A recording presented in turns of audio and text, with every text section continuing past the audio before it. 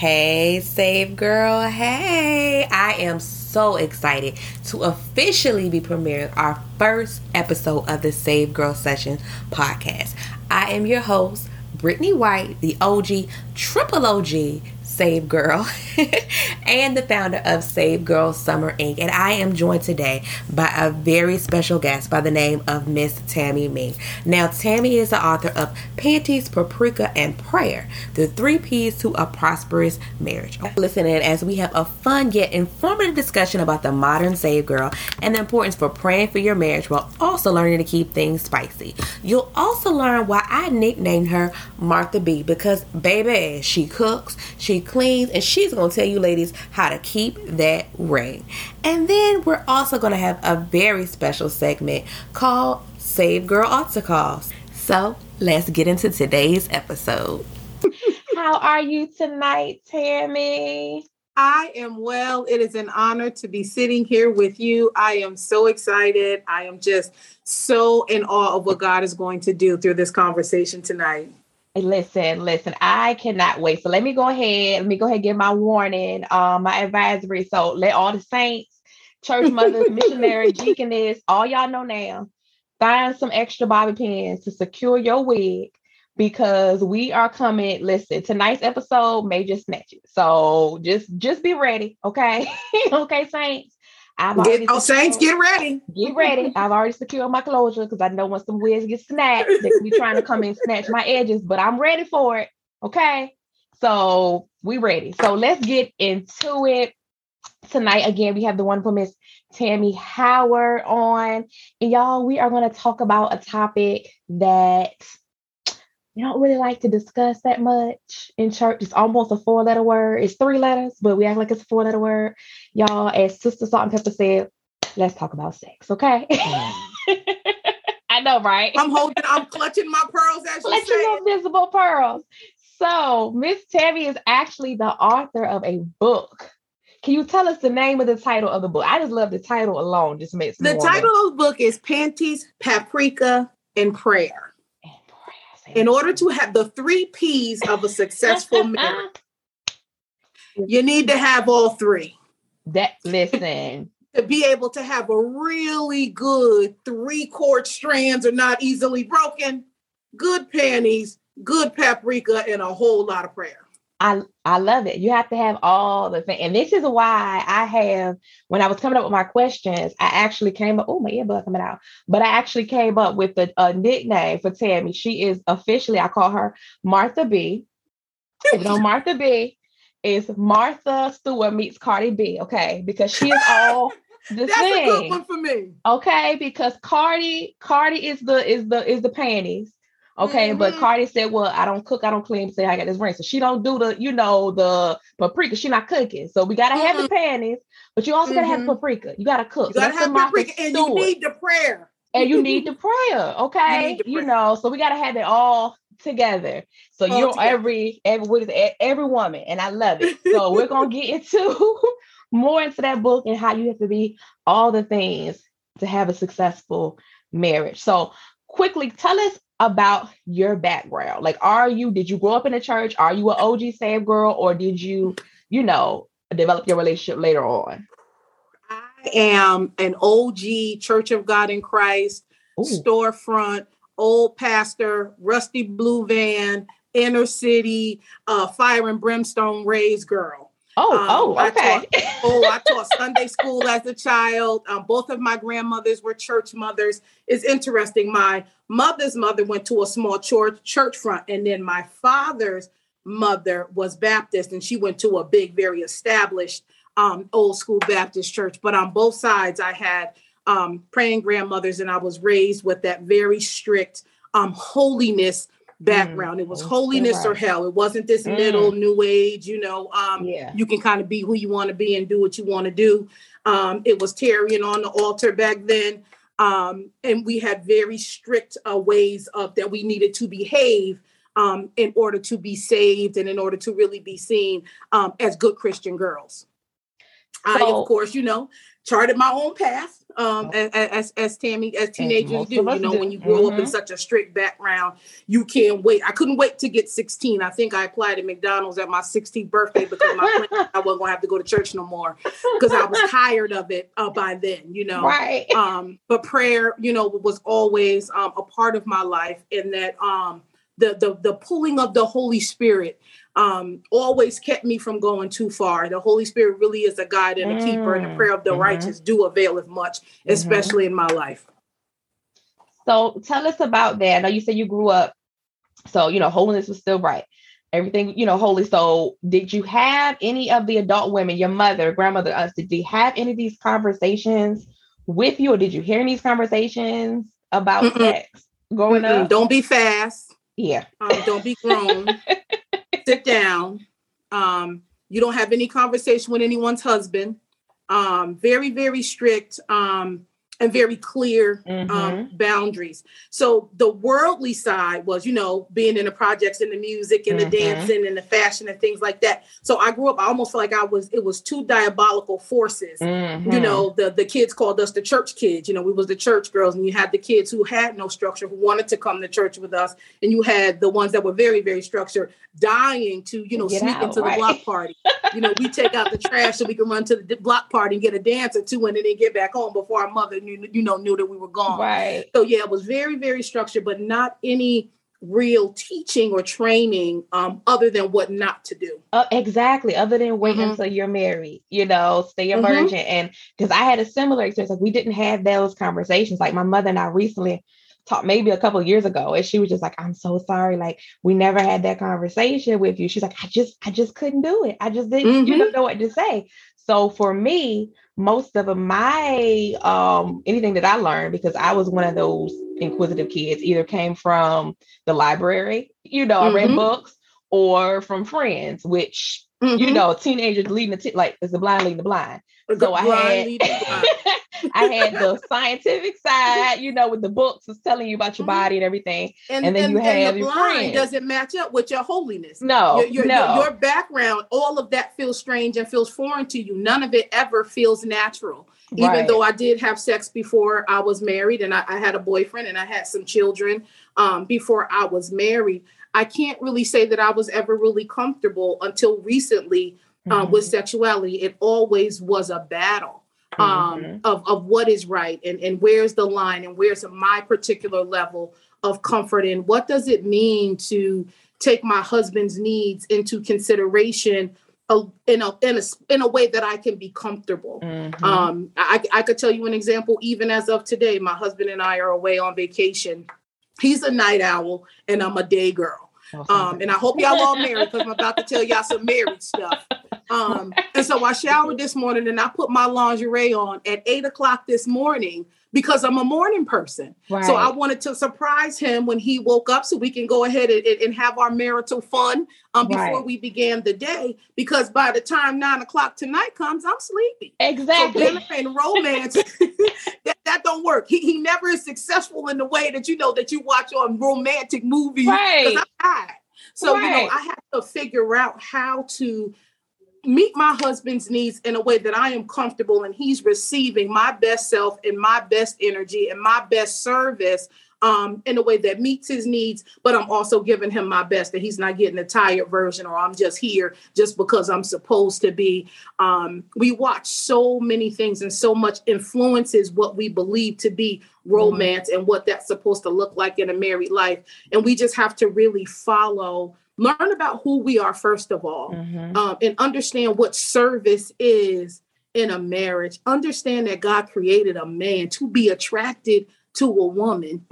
He's supposed to say, wow, when he sees me. Right. He's supposed to be excited by me. My breasts are supposed to please him and fulfill him. He should want nothing other than me. So I need to show up for that. Right. Because if you don't show up, look, these other girls showing up. They showing up and showing out.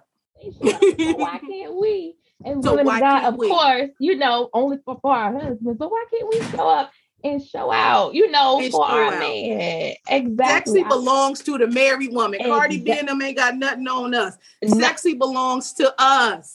Listen. We are the expression of that love. We are the expression of that passion, not the perverted version. Right. What does that mean for you as a woman?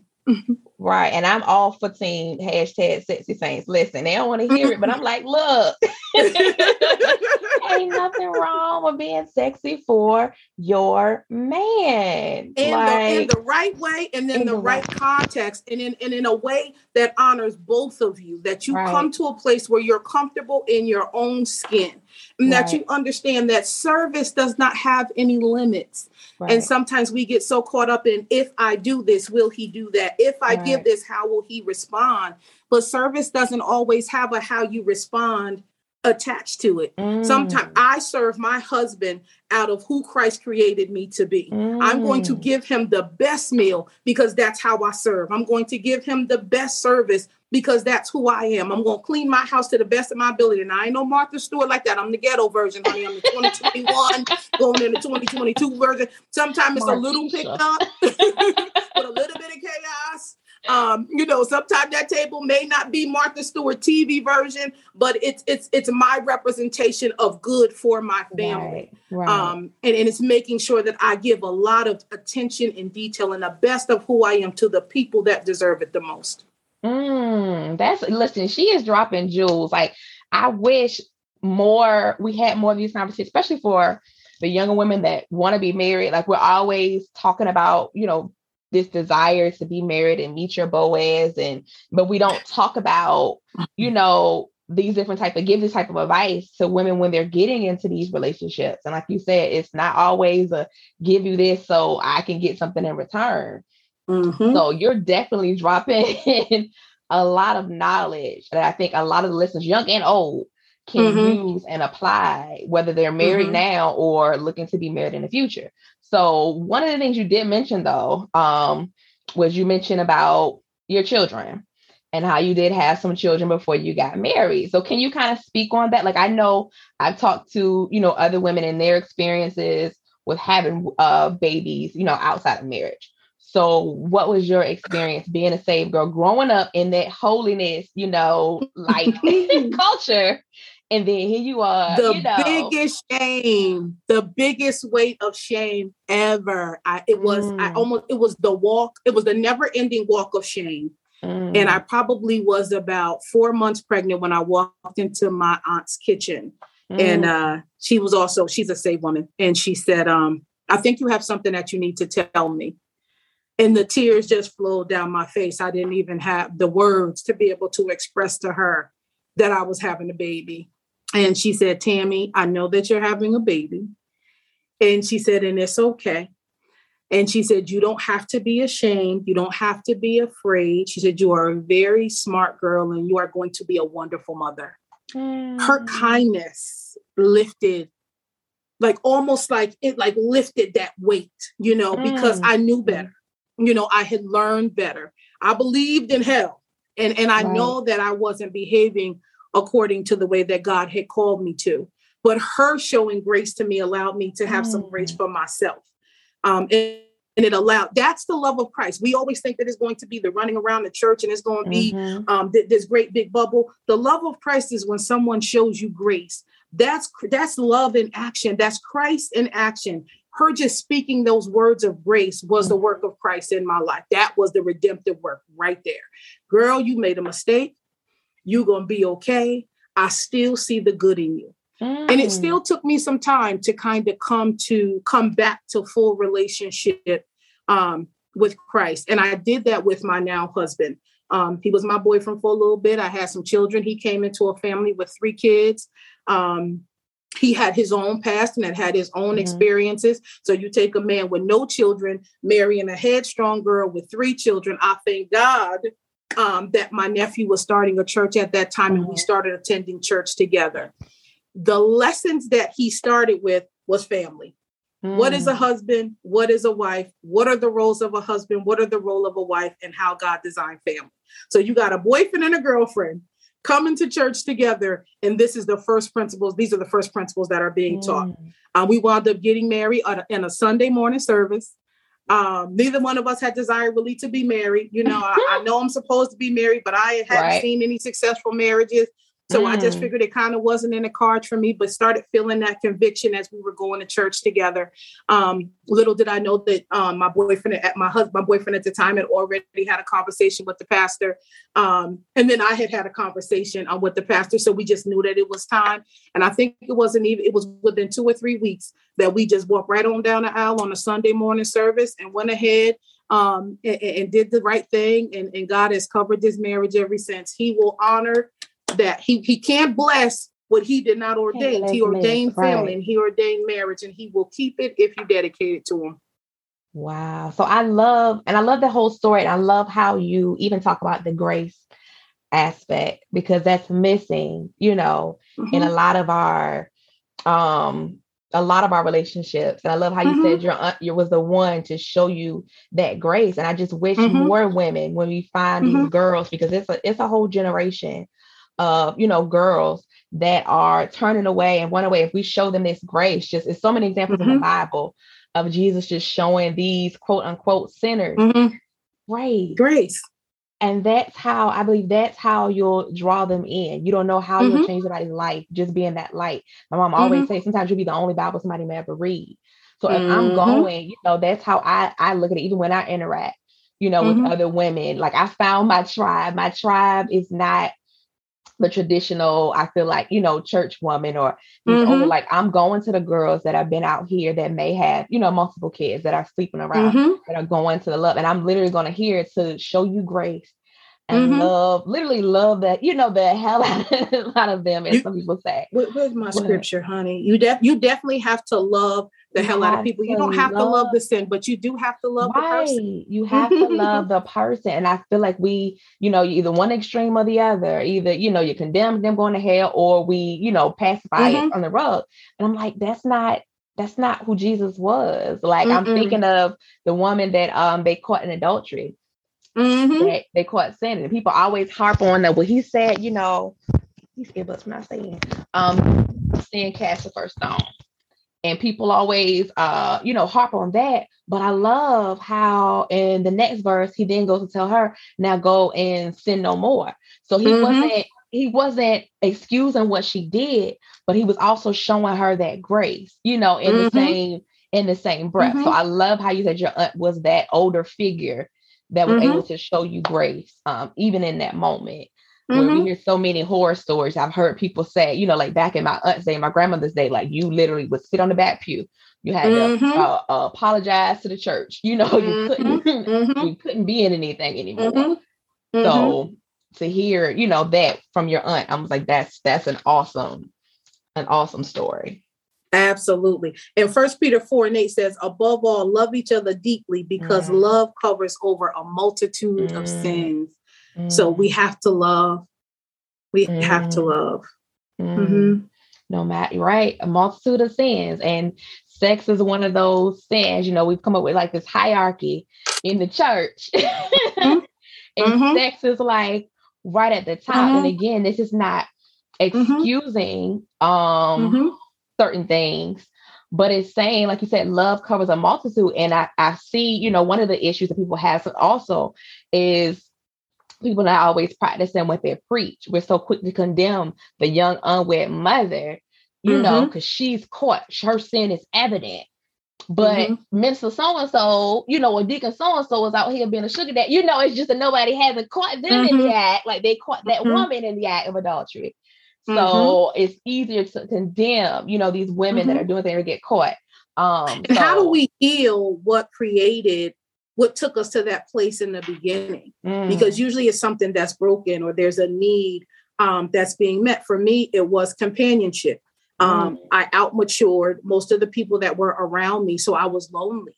And here this fellow came who was a Christian also, you know, and spoke my love language. You know, he bought me banana pops and he bought me candy and he talked to me and he paid attention to me. It wasn't really about this great romantic sexual relationship, but it was somebody who actually saw the good in me and spent time with me. And that's where that relationship developed from. But when you have anything that you do that is sinful, anything you do that is outside of the will of God, you have to reconcile that. You have to heal that wound to be order to behave in a different way, to be able to show up in a different way. And to be healed and to be whole is what we need in order to be healthy and have a healthy sexual relationship in marriage. Your man may be more experienced than you now, honey. We just as experienced as they are, because we are the Cardi B's of the world. We popping it and locking it, honey, and we can twerk better than the rest of them. And then you expect for one man and one woman now to come together and to be able to have an undefiled marriage bed. Who am I? Who are you? What do you like? Oh, wait a minute. I'm not comfortable with that. Wait a minute. I don't like to be touched like that. I don't like that level of intimacy. I got a whole lot of eyes. I'm not comfortable. I don't feel like it. That doesn't meet my need. And then I have a we. How do I meet our needs, and where do we come together? I also have a problem with the whole princess syndrome. A lot of us are teaching our daughters that it's all about you, and somebody has to serve you, and you have to be pleased, and you have to be satisfied, and you're going to have this great romance after you achieve these degrees and you buy this home and you have this, professional grade kitchen. And all of a sudden your Prince Charming is going to come and he's just going to, give you a silver slipper. You're going to have a housekeeper, and them baby's going to be cute, and they ain't going to have a snotty nose and never be sick. That's not the truth of the matter. Marriage is a service. It's somebody taking care of somebody unconditionally through sickness and in health. Through it all, I'm going to be here for you. It doesn't say in those vows, you're going to be here for me. I'm going to do this as long as you do what I need you to do. It doesn't. That's not what we commit to. We commit that I'm going to serve you, that I'm going to make sure that you're okay. And I would just sound like you stepping on my toes now with the princess. Yeah. This whole life. Matter of fact, random, my first tattoos, I was, went through my little rebellious stage on the tattoos, was princess, because I just knew I was going to be a princess. So here I am, almost 40 with a princess tattoo. But okay, thank God for growth. I'm going to always be somebody's princess. Do the princess have to clean the bathroom though? Is the princess sweeping and mopping? I just want to know. And my husband says it all the time. He's like, I can tell that you were raised, you thought you was going to be a princess all your life. Like, blame my daddy, So that's that. I've had to even learn, like you said, with marriage, the give and take, and how it's, evolved, even from seeing the examples that I saw with marriage. But I like how you talk about it is learning about your partner's needs. And I find sometimes growing up, in the church, because we don't have those conversations, do you think it makes it hard sometimes to talk about those needs? Because, we're taught, we don't talk about it. We know it happens, but we don't want to talk about, our I think what happens is we see the front. And so we all think that we have to model the front. The front is the first lady is beautiful. She's dressed nicely. Her children are well behaved until they get to be teenagers. They come to church and everybody is dressed and they sit in the front row. And, the husband always gives his wife an accolade from the pulpit, and they're the leaders and they're kind of the star of the show. We all think that that's what marriage looks like they don't argue, or they don't have issues, or they don't have things that they have to reconcile. So we don't want to be the ones to have issues. I don't want to be the one to not be able to get along, because he was supposed to be my Prince Charming. We had this big wedding and my train was out the door and we done paid for all these flowers and stuff. And now, wait a minute, I don't really even like him. He's going to find out that I'm a little bit messy and I'm a little chaotic. He's going to find out, that I got some issues, and I'm going to find out that he's a little bit of a brat and he doesn't like to take the trash out. We don't know who's going to get this mouse up in his first apartment that we have, because it's not a palace yet. So these are things that's the reality of starting out, and there's so much pressure now, especially like with reality. The church pressure is one thing. And then now when reality TV and on TikTok, everybody has these perfect settings, and we're striving. Everybody got matching pajamas at Christmas. I couldn't find 2 sets of matching pajamas nowhere. I couldn't get it together this year. Listen, I had to say, look, my baby is still in his boxes, underwear. He don't even put on no pajamas. Like, But I get what you're saying, because I saw everybody in these matching like flannel pajamas, and they're taking these pictures, and the kids are smiling, and I'm like, here my baby is running around in his boxers, and my oldest half the stretch. Christmas decorations was up. I never got to the ribbon part of it, but it was still cute. You can't even look at the back of my tree. But it wasn't picture perfect. Right. But it was still good. Right. It was good for us. It was like good you for said, us. I like how you mentioned how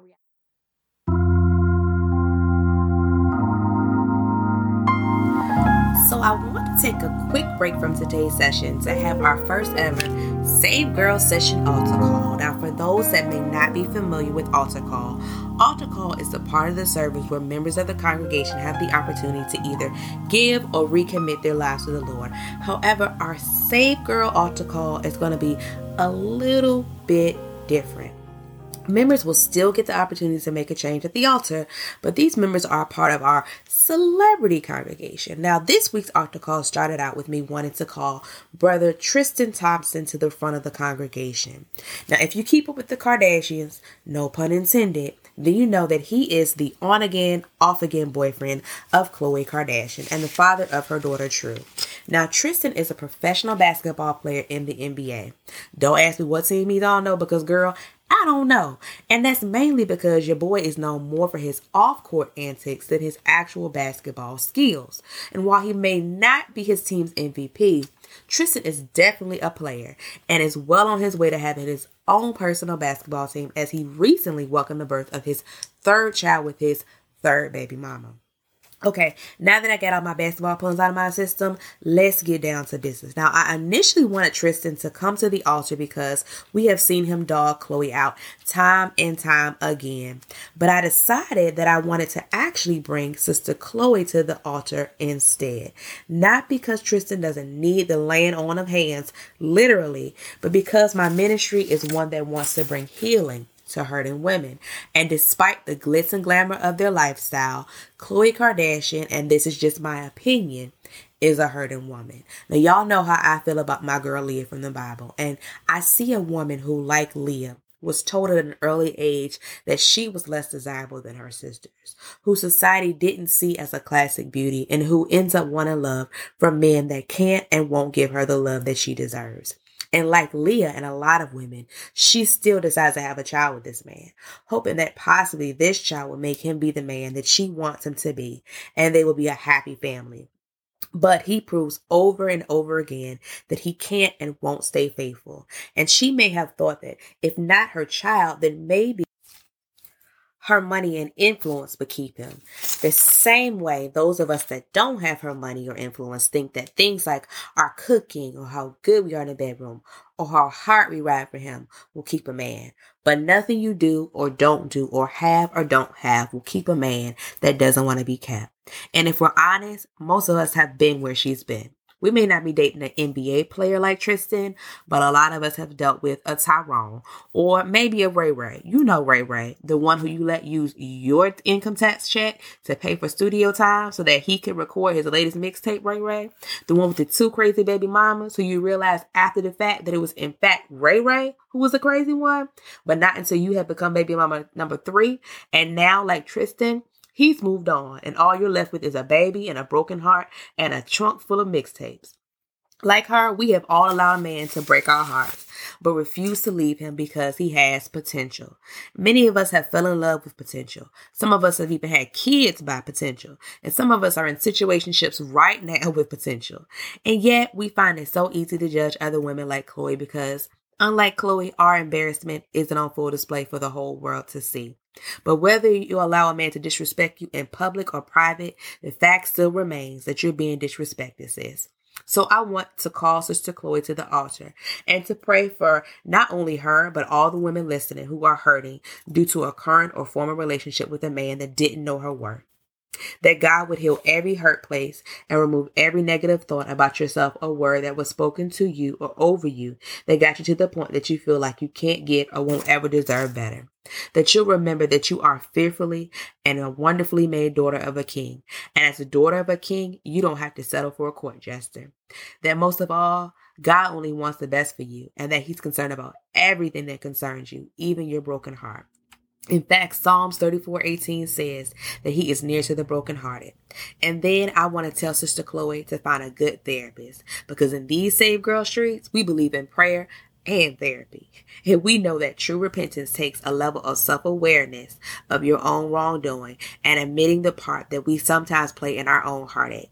Whether it was ignoring the red flags or looking for a man to fill the void that only God can, repentance requires making a real change. And for some of us, that may take laying down on somebody's couch. And I don't mean Ray Ray's, but a professional therapist that can help you get to the root of your issues. Because if you don't get to the root, then you'll just find yourself in the same old type of relationships, just with new faces. So I pray that Sister Chloe or whoever else needed to hear this receives this word during our altar call, because God loves you, sis, and so do I. And now let the church say amen. Nasty, even when you're with your husband. So sometimes it can be hard. You know, if he says he likes a certain thing, and in your mind, you've been told, well, good church girls don't do that. You know, you don't do that. You don't do that. So trying to get out those, those mental blocks, I think that we have, which is why, again, I think it's so important, even when we, people are getting married, to have these conversations, even in, marital counseling, premarital, whatever, like conversations about sex, because that's an important part of marriage. And most of us are sneaking and doing it anyway. Exactly. Listen, the saints would act like they don't have sex, but if that was the case, then we wouldn't have so many little saints running around. Like somebody doing something. Somebody get a whole new they sneaking out doing something. And then we get married and don't like each other. We was hot and heavy when we was dating.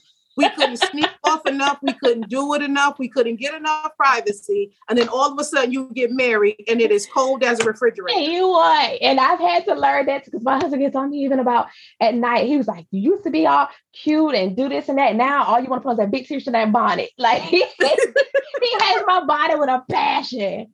And I'm like, I'm not going to mess my hair up. But back in the day, like you said, when we were younger, it was, you just want to look like, the girls or you see on the movies, they go to bed and they face beat and hair down. They have a whole face beat going to bed. Now I'm like, look, I'm like, look, but I've had to learn that I have to also, that's another way that I have to compromise, not immediately, maybe not as soon as I get home from work, change into the t-shirt and the bonnet.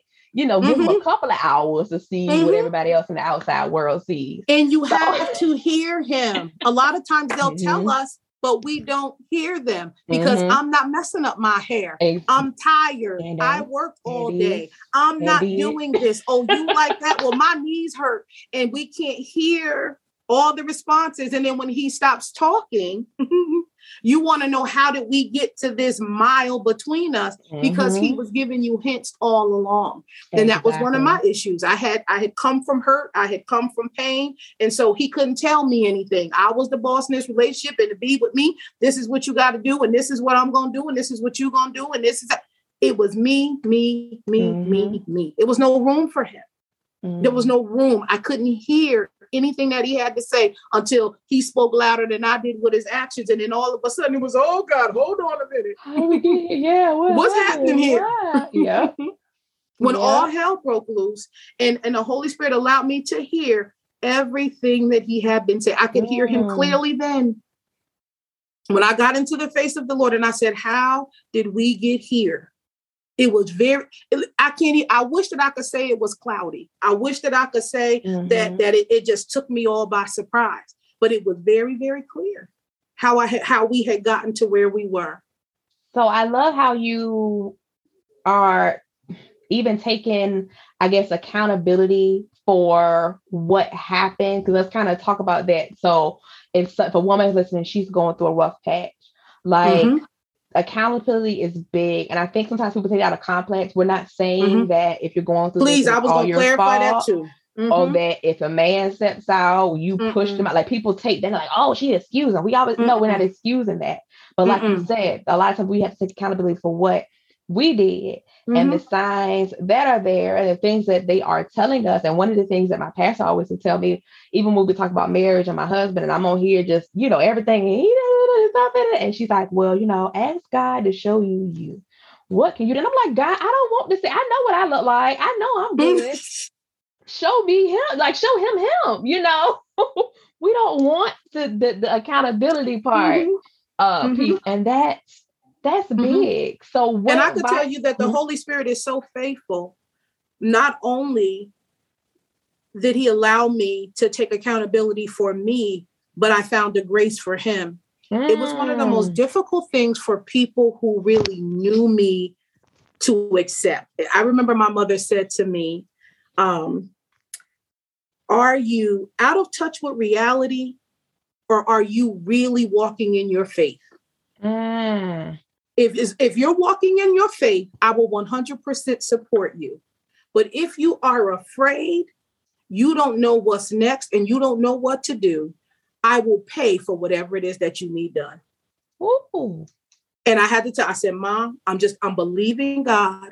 I'm walking in my faith, and I'm going to be okay. At that moment, being okay, I didn't know if we were going to reconcile. I didn't know if it was going to lead to divorce. But what I knew was that I was going to follow the lead that the Lord had me on. And it was a tough path. It was a very, very, very tough path. Honey, I cried a river. When I tell you I wailed through every praise and worship service I was in, I know the people said, Lord, please, whatever is breaking her heart, please, Lord, heal her so she can hush her mouth. Because it just was such a deep, he had so much work to do in me. And he did it. And it took some time. And it was in that period was really all about me. It had absolutely nothing to do with him, what he was doing and where he was at. God took that time to really heal some things that were hurting me. And one of the promises that I had gotten during that time was that he was going to restore everything concerning me. And when I tell you, to this day, God continues to reconcile things, not just in my life, but even my kids' lives. My kids have a sister who was born around the same time my daughter was born. My daughter had met her one time as little children. She came to our house this Christmas and said that this was the best Christmas that she ever had.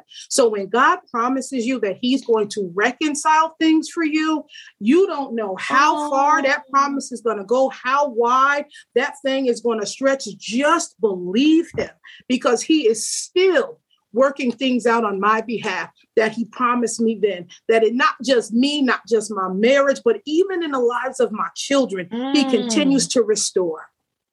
Woo! So now I don't even know what to say. I'm quoting your testimony, and this is encouraging me, because I'm in a season of, I know God has promised me some things, and certain times, you have this faith. I'm just keeping it real, and then certain times I'm like, God, I know you said it, but it ain't looking. I need a time, ETA, something, because I don't see this happening. So for you to give that story, even about your daughter's sibling, and all these years later, and God just working everything that concerns you,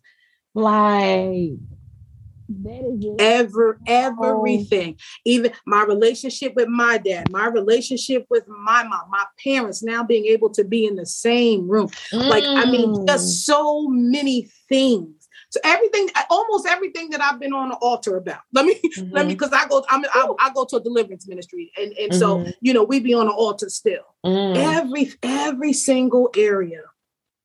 Every single area. So being married and working out the things that you need to have worked out in you is not just a success just for your physical marriage. It's not just about a man and a woman. You guys are set in a community. So you have to be healthy and whole for your children. Your parents are learning something from your marriage. His family is learning something from your marriage. Things are being worked out from generations past in your marriage and for your future. So it behooves us to take these roles seriously. It's more than just sleeping together. It's more than just a pretty house and nice furniture. It's really submitting to the will of God and the plan that he has in you for your name's sake, for his glory, though. It's in your name. I'm a Ming. That's my husband. But it's for God's glory. But he's working it out in the Mings. He's working it out in the Scotts. He's working it out in the Faircloths. He's working it out in everybody that's connected to us. So everybody got to see the beginning. They got to see the messy middle. And now they get to see God's restoration to come through the end. And it'll go on through my grandchildren. My grandkids will be able to say, well, my grandmom and my grandpop was married.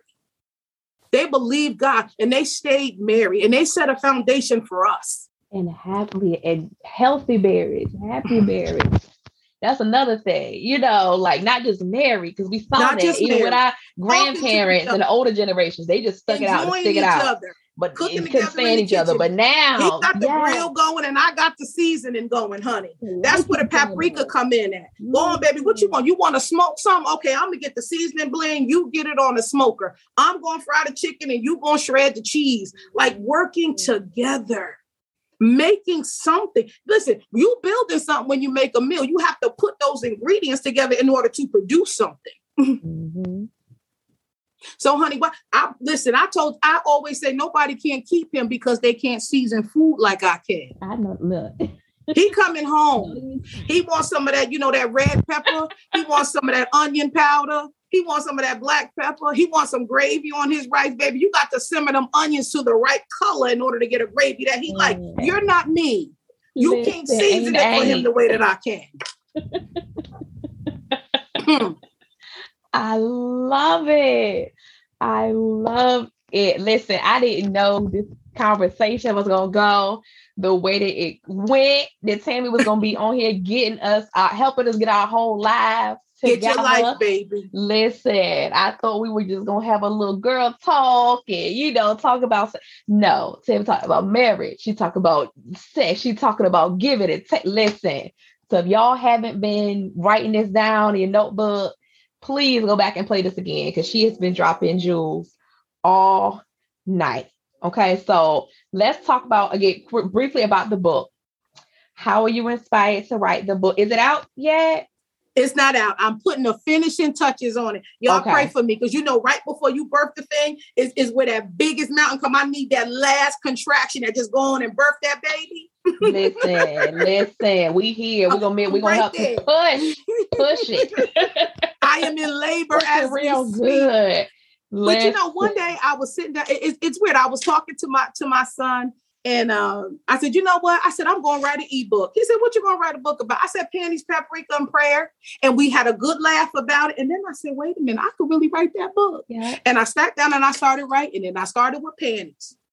And then I really believe the Holy Spirit led me to think about that disconnect between holiness and healthy sexuality and marriage and how that hinders us from really having a healthy sex life and what a hindrance that is to a healthy marriage. That's one arm of it.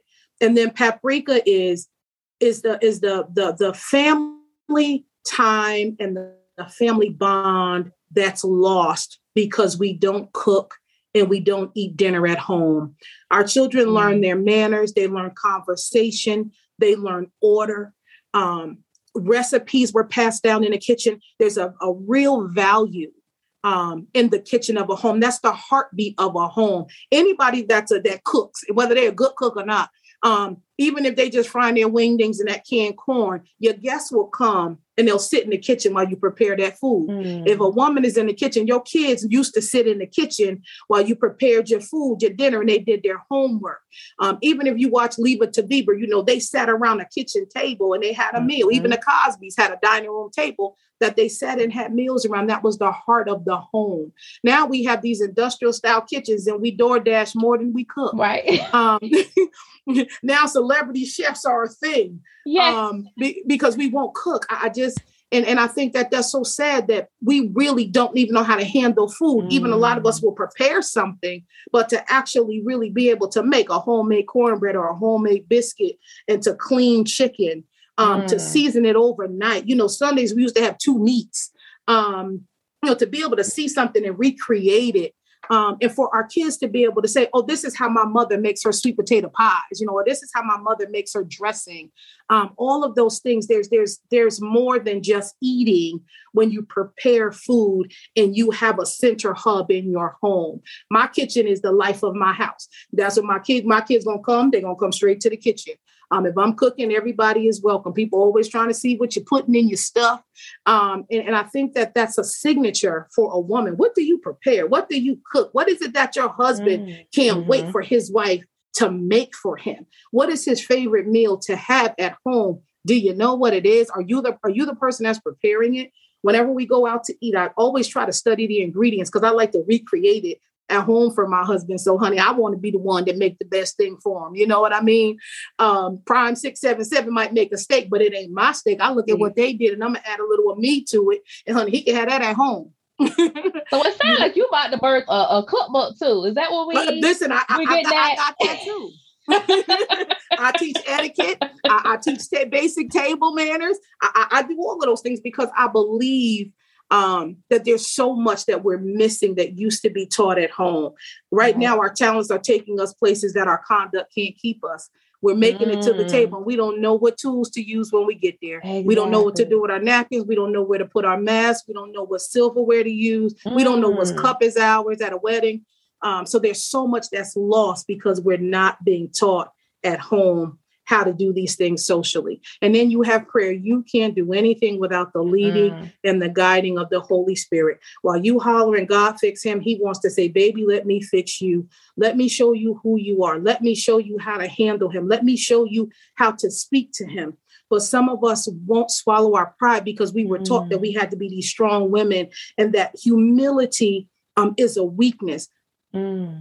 Honey, listen, that's the strength and that's the head, but he needs a spine to kind of help him be able to move and to be able to form. Exactly. He's the head and I'm the spine. I'm going in the same direction that he's going, but I help to be his support. I help to birth his dream. He helps me to stay. He helps me to stick to mine. Without him, there's no me. And without me, there's no him. We need one another. And it's okay for me to be soft. It's okay for me to be vulnerable. It's okay for me not to win. And I had to learn to say, and if he makes a mistake, we fix it together. What if he's 100% not right? What if he makes a big mistake? What if that decision that he made was wrong? The worst case scenario is we fix it together. That's the worst that can happen. We still in it together. How many mistakes have I made? How many times has he had to clean up behind me? Or I had a thought, or I said something out of line, or I thought that I knew better and I didn't. And he had to have grace for me. So it's okay. He may not always have it right. But I know that his heart is for his family. I know that he is a man of integrity. That's why even when he was in his foolishness, I knew what his heart was. I knew who I had married.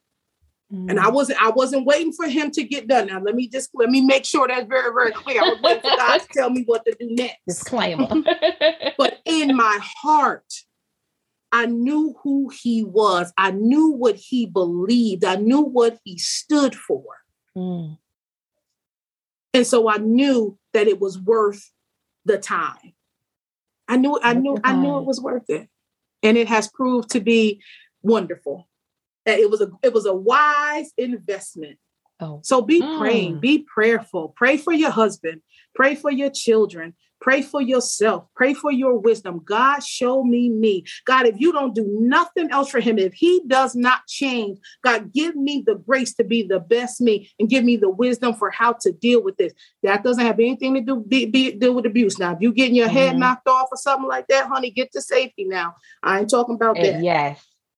I'm not talking about you getting your head knocked off or your kids are afraid and your kids are in an unsafe situation. You know, I believe that God has a special grace for that. But if it's just selfishness and personality conflicts and, a power struggle, and even sometimes, even if it's the infidelity, why? What happened here? How did we get here? And be careful who supports you.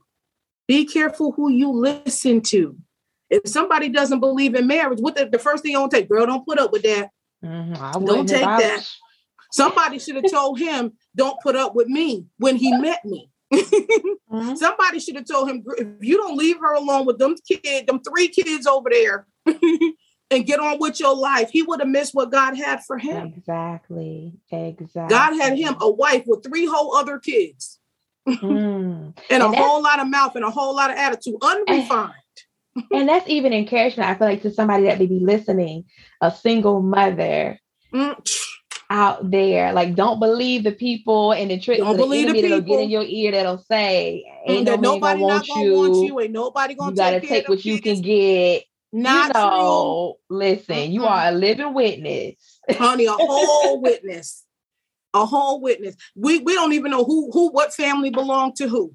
We got 3 whole families commingled up in here. We got the other kid family. We got my family. We got his family. We got his son. Everybody, aunt and uncle. You can't tell where the line's drawn in this family because we are people of love. And that's how it's supposed to be. We're people of love. We just love. He loves me. I love him. And we love people. And so that's what follows us is love. Walking in love. In love. Like I said, I love that. I love what you stand for.